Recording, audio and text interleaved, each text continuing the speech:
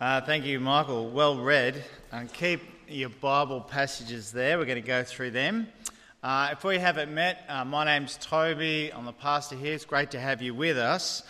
And for those regulars, but also for everyone, I've got this bookmark because it can be quite confusing. Normally, the kids' talk is the same as the sermon, so you get an easier understanding. But of course, our children are learning Judges in class now, and they're learning about Ehud. And so the actual kids' talk, I don't mean to be rude, it's for the kids, bro. It's a bonus that you get to hear it, but it's for the kids. And so you can see I've got the sermon passages, the kids' talk, and then growth group. Is our Bible studies. So this week we're doing Judges cycle, but the kids' talk that I gave last week was the Judges cycle. The kids are doing Ehud today with a big fat king. We get to do that. And I'm very thankful that the kids are in there because we can go into a bit more detail because it's a bit nitty-gritty. And that's why we have our Judges series. So grab that, put in your Bible. Great to read ahead. As you can see, some of our Bible readers can get a bit nervous because some of the passages are getting quite long. But we're going to shorten that. So if you want to read the chapters before you come to church, that'll be a great help. So let's pray as we come to God's word. Father God, we do thank you for the opportunity we have to come to your word. We thank you for the book of Judges. Help me to explain it well and clearly, but help us also to see that Jesus is the game changer, that he breaks the cycle. Help us, for those of us that know him, to put our trust in him even more. But for those of us who are still working out who Jesus is, help us to see the difference he makes. We pray this in Jesus' name. Amen. Now, for those who don't know, we got a border collie last year, and I had a German Shepherd as a kid, and I was hopeless at training the dog. I'm taking lessons to try and be a better dog owner. Our dog has trouble with bedding. We have beautiful, comforting bedding, and our dog, Panda, she likes to chew, and she's tearing up her bedding and dragging it. And so I nailed the fluffy bedding just so she couldn't get at it, and that was good. But of course, I bought her another mat. It was a nice, weatherproof, resistant, good mat, and I thought this will be good. And I placed it beside her kennel, and I left it with her. I left my dog to her own devices, and within 1 hour, she was already chewing that mat. She started chewing her beautiful mat Wednesday, so I got rid of that. I was so frustrated. I said, right, you can have this new mat that you've already half chewed, and I'll see you in the morning. Thursday morning, I was greeted to this site, and then we went for a walk, and came back, and this is what she'd done. Our dog, when left to our own devices, she can't help herself. She's got to chew. Now, most of us have our weaknesses, and I think I'm pretty confident to say everyone here doesn't chew their bed. But we all have our own weaknesses. Left to our own devices, we can't help ourselves. For some of us, if there's a full block of Cadbury chocolates left by our own, we will do that. For me, it's apple pie or apple crumble. If there's apple crumble in the room and I've left just me and the apple crumble, it's all over. The apple crumble will not survive the encounter. For some of us, it's computer games. If the family's not there or no one's there, minutes become hours and you spend so much time on the computer game. For some of us, it's our garden. We will garden and garden. The last couple of days, you've just been lost in your garden. For some of us, it's cars. I was talking to one guy who was restoring a Porsche. It's not as good as a Valiant, but it's all right. And he spent hours, and he was spending like 2 hours explaining all that he did. And the look in his wife's eyes, I could tell it was fairly consuming. For some of us, it's the internet. For some of us, it's social media. We just get caught. We get sucked into looking and scrolling and scrolling. For other of us, it's books, novels. For some of us, it's shopping, either in line or in person. we have different weaknesses. Left to our own devices, we're going to fail. Now, we're not just talking about phones or electrical devices. We're looking at the Judges cycle. The key to understanding the book of Judges is to understand this cycle. This cycle is a great summary of humans. What humans do if they're left to their own devices, we just can't survive. We can't live. We keep falling and failing in the same old mistakes. And so chapter 3, as Michael read, it's got kind of 3 sections. We've got the first paragraph, starting well. We've got Joshua's death. And then the last bit is the Lord's people keep on failing in this cycle. So let's start at verse 1 at the top. The angel of the Lord, he's speaking to Israel, and he's speaking as the Lord. I brought you up from Egypt and brought you into the land that I swore to give to your fathers. And I said, I will never break my covenant with you. This is what the Lord has done for his people. He saved them from slavery. And he swore to their forefathers, I will never leave you. I will never abandon you. I will never break my covenants. And the angel says, but you have broken your covenants. I told you not to make covenants with the Canaanites, and you have done that. I told you to destroy their altars. You haven't done that. And thus you've rejected my instruction. And the consequences of that is of not driving out the Canaanites, or they will be a thorn in your side. They will constantly cause you pain.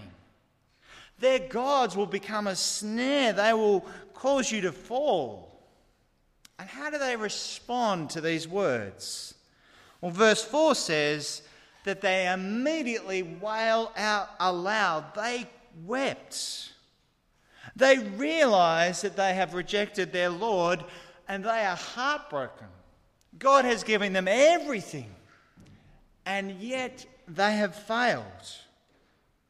And it's always a good sign, isn't it, when we get upset by our sin. When we reject God, when we do what we know we shouldn't, it's a great sign that we're upset, that we're uncomfortable, that we don't feel good. And we need all to be concerned with our weaknesses, our sins, our selfishness. We don't ever want to be comfortable with sin, because being comfortable with sin is a dangerous place to be. And then we have the next paragraph, and it's a bit of deja vu. It's repeating Judges 1 verse 1, but it's the expanded account of Joshua's death. Joshua passes away. He's had a good, long life. He's been very faithful to the Lord. And then in verse 10, very important background information. And all the generation also were gathered to their fathers, and there arose another generation after them who did not know the Lord or the work that he had done for Israel. So you see, Joshua has passed away, and all his generation, all the generation that saw the mighty works of the Lord and all that he had done. And the previous generation, they'd been told, they told the next generation about the Lord. But you see, there arose another generation who did not know the Lord. Now, this doesn't mean that they don't know the Lord, like they've never heard of him. This is meaning that they didn't actually have a personal relationship with the Lord. Now, you ask the question, well, whose fault is that? Well, it's probably both the former generation, who did not raise the next generation to know the Lord, that they had a personal relationship with, but also the later generation who hardened their hearts, who just thought, well, we could do what Mum and Dad did, but hey, there's more fun doing what the Canaanites are doing. And it's a great reminder, isn't it, that faith in God, faith in the Lord, is not an automatic succession. Our children automatically inherit our good looks and wonderful personalities, don't they? And unfortunately for them, they also inherit our bad habits and our traits. But they don't automatically inherit our faith. It's not just about bringing them to church and let the Sunday school teachers take care of their faith. It's not just a matter of, we just got to keep the kids away from the bad stuff out there, whatever that is. As parents, we need to address our children's biggest problem. What's our children's biggest problem? Their selfish and wicked hearts. Their hearts that naturally punch their brother or pick on their sister. Their selfish and natural hearts that say, I'm the boss, not you, Mum. You do what I say, not I do what you say. That's what they need help with. And parents, we need to love them and help them to realise that they aren't good little boys and girls, that they can't fix themselves, that they need Jesus. No matter how hard we try, no matter how hard they try, they're going to fail. That's why they need Jesus.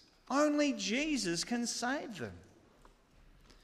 And as parents, we need to be honest, don't we? We need to be honest with their selfishness and sins, but also with our selfishness and sins. We need to admit our mistakes, our own sins. Because we already know, they know exactly what's going on, right? So given a personal example, at times my anger gets the better of me. At times I have an outburst at home. Now my girls, I've got 4 girls, they don't like it. I don't like it. It's horrible. But what do?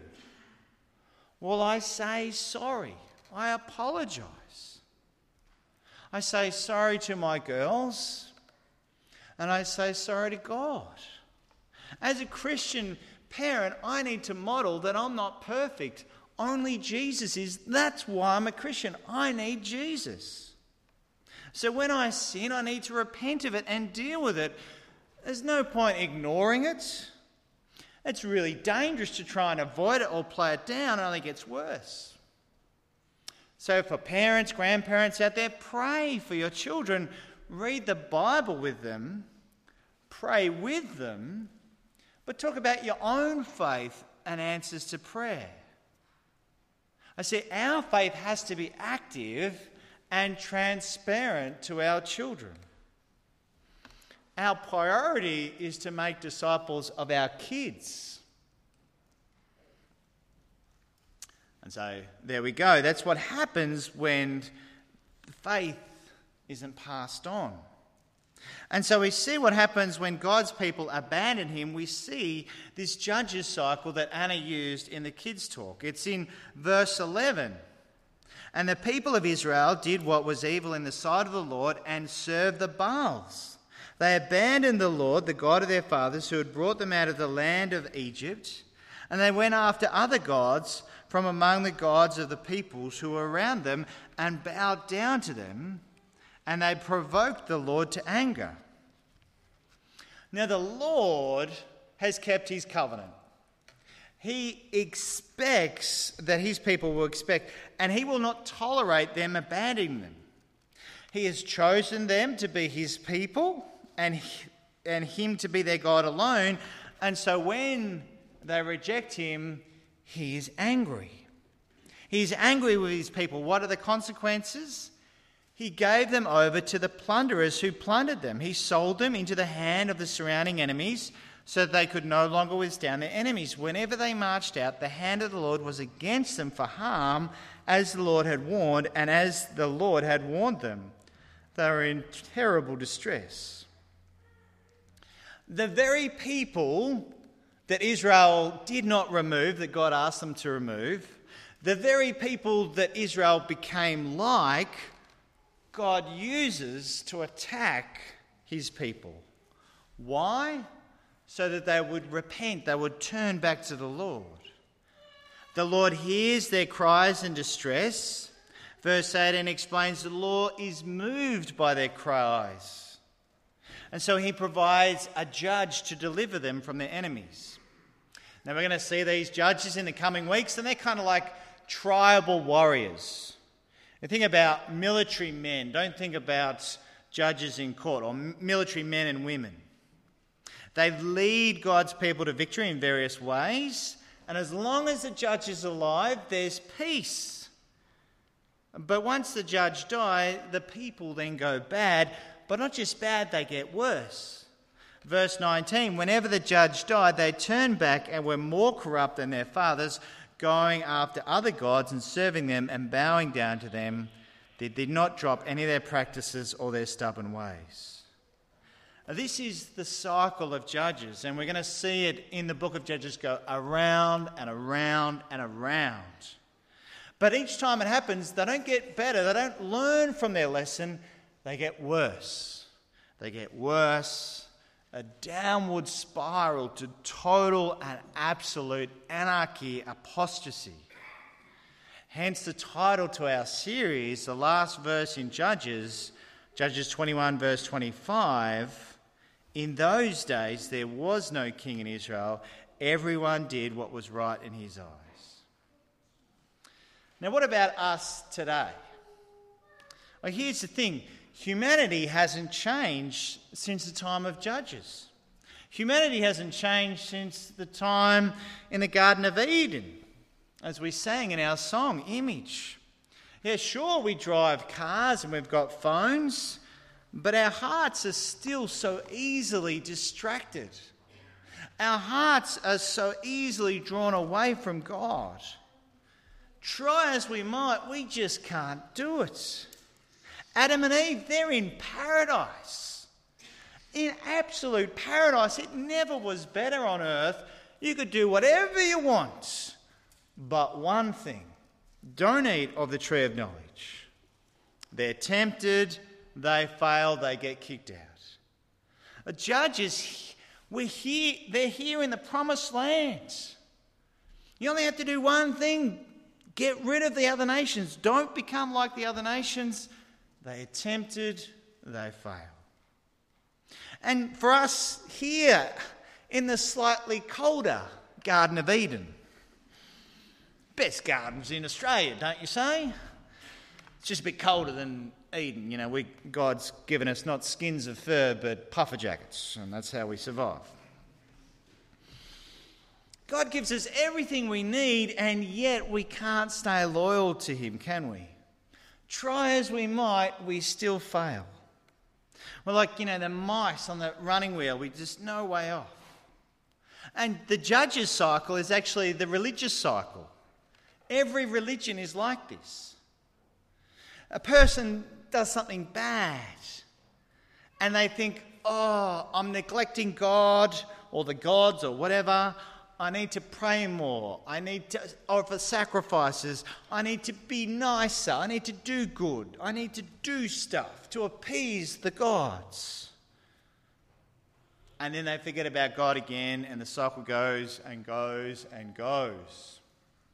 Heartbreaking, frustrating, debilitating. That's why Jesus came. Jesus is the cycle breaker. He breaks the cycle. The cross is what breaks the cycle. Now, obviously, the Canaanite idols and the religion, that was the issue in Judges. And I'm pretty sure no one in here is getting caught up with the fertility, idols of the Canaanites. But there are many gods in our culture. And one of the big ones, of course, is the god of wealth. That our wealth will provide for us. That if we just have enough cash, enough super, enough investments, enough properties, enough whatever, then the God of wealth will provide our happiness, our security, our everything. And that's the second Bible reading highlighted the God of wealth. The rich young ruler, he believed he was right with God. Oh, Jesus, I am the best. I'm the bee's knees. What have I got to do to go to heaven? Just tell me, because I've already done it. And Jesus tells him, and he says, I've done that since I'm a child. I'm your man, Jesus. I've done it. And then Jesus addresses his God, the God of wealth. Verse 21, Jesus looking at him, loved him and said to him, "You lack one thing. Go and sell all you have and give to the poor, and you will have treasure in heaven, and come and follow me." Disheartened by the saying, he went away sorrowful, for he had great possessions. Notice the start of verse 21. Jesus loved him. Jesus isn't saying, "You're a liar, gotcha. What about, such and such and such and such?" Jesus loves him. He wants to help him. And because he loves him, he's just asked him, just give up your god of wealth. Give up the idol of wealth and follow me. Give your wealth to the poor and follow me. And the young man, he loves his god of wealth just too much. He's holding on just too tightly. He will not let go. And he walks away dismayed. And Jesus explains, how hard is it for the rich to be saved? And the disciples are just like, well, if he can't be saved, none of us can. Who can be saved? The last verse, Jesus answered. Jesus looked at them and said, "With man it is impossible, but not with God, for all things are possible with God." It is God who saves us. It is God who enables us to break the cycle. So let's have a bit of self-reflection. Let's be honest with ourselves. Tim Keller states that we need to be honest, so we need to look at our own lives. Think about our families, our careers, our possessions, our ambitions, even our time or our comfort, and ask two questions. Am I willing to do whatever God says about this area of my life? Am I willing to accept whatever God sends in this area? Am I willing to do whatever God says about this area? Am I willing to do whatever God says about my wealth, about my family, about my career? Am I willing to accept whatever God sends in this area?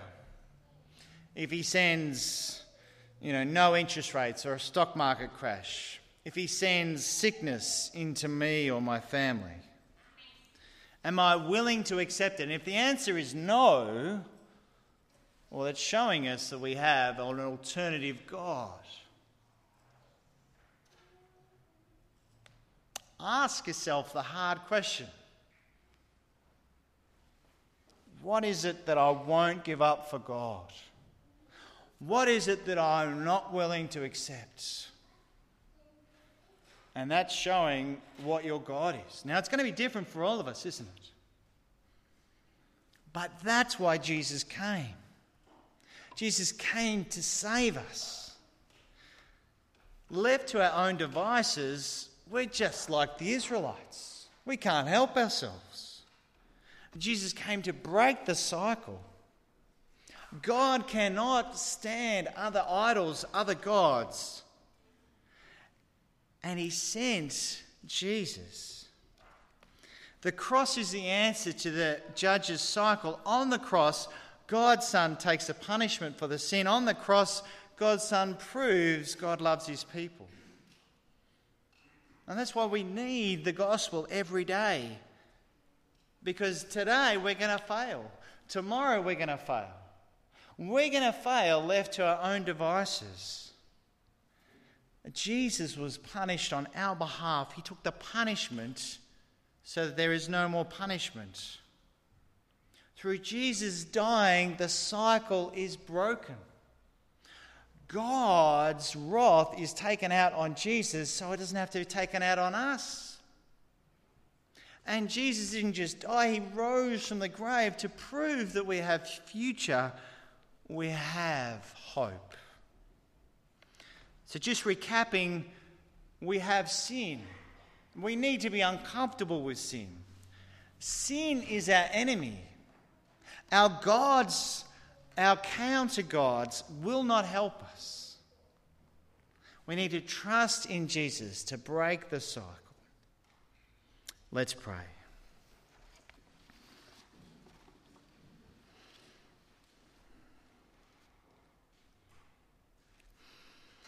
But Father God, we hate to admit it. We don't like to admit that left to our own devices, that we will fail.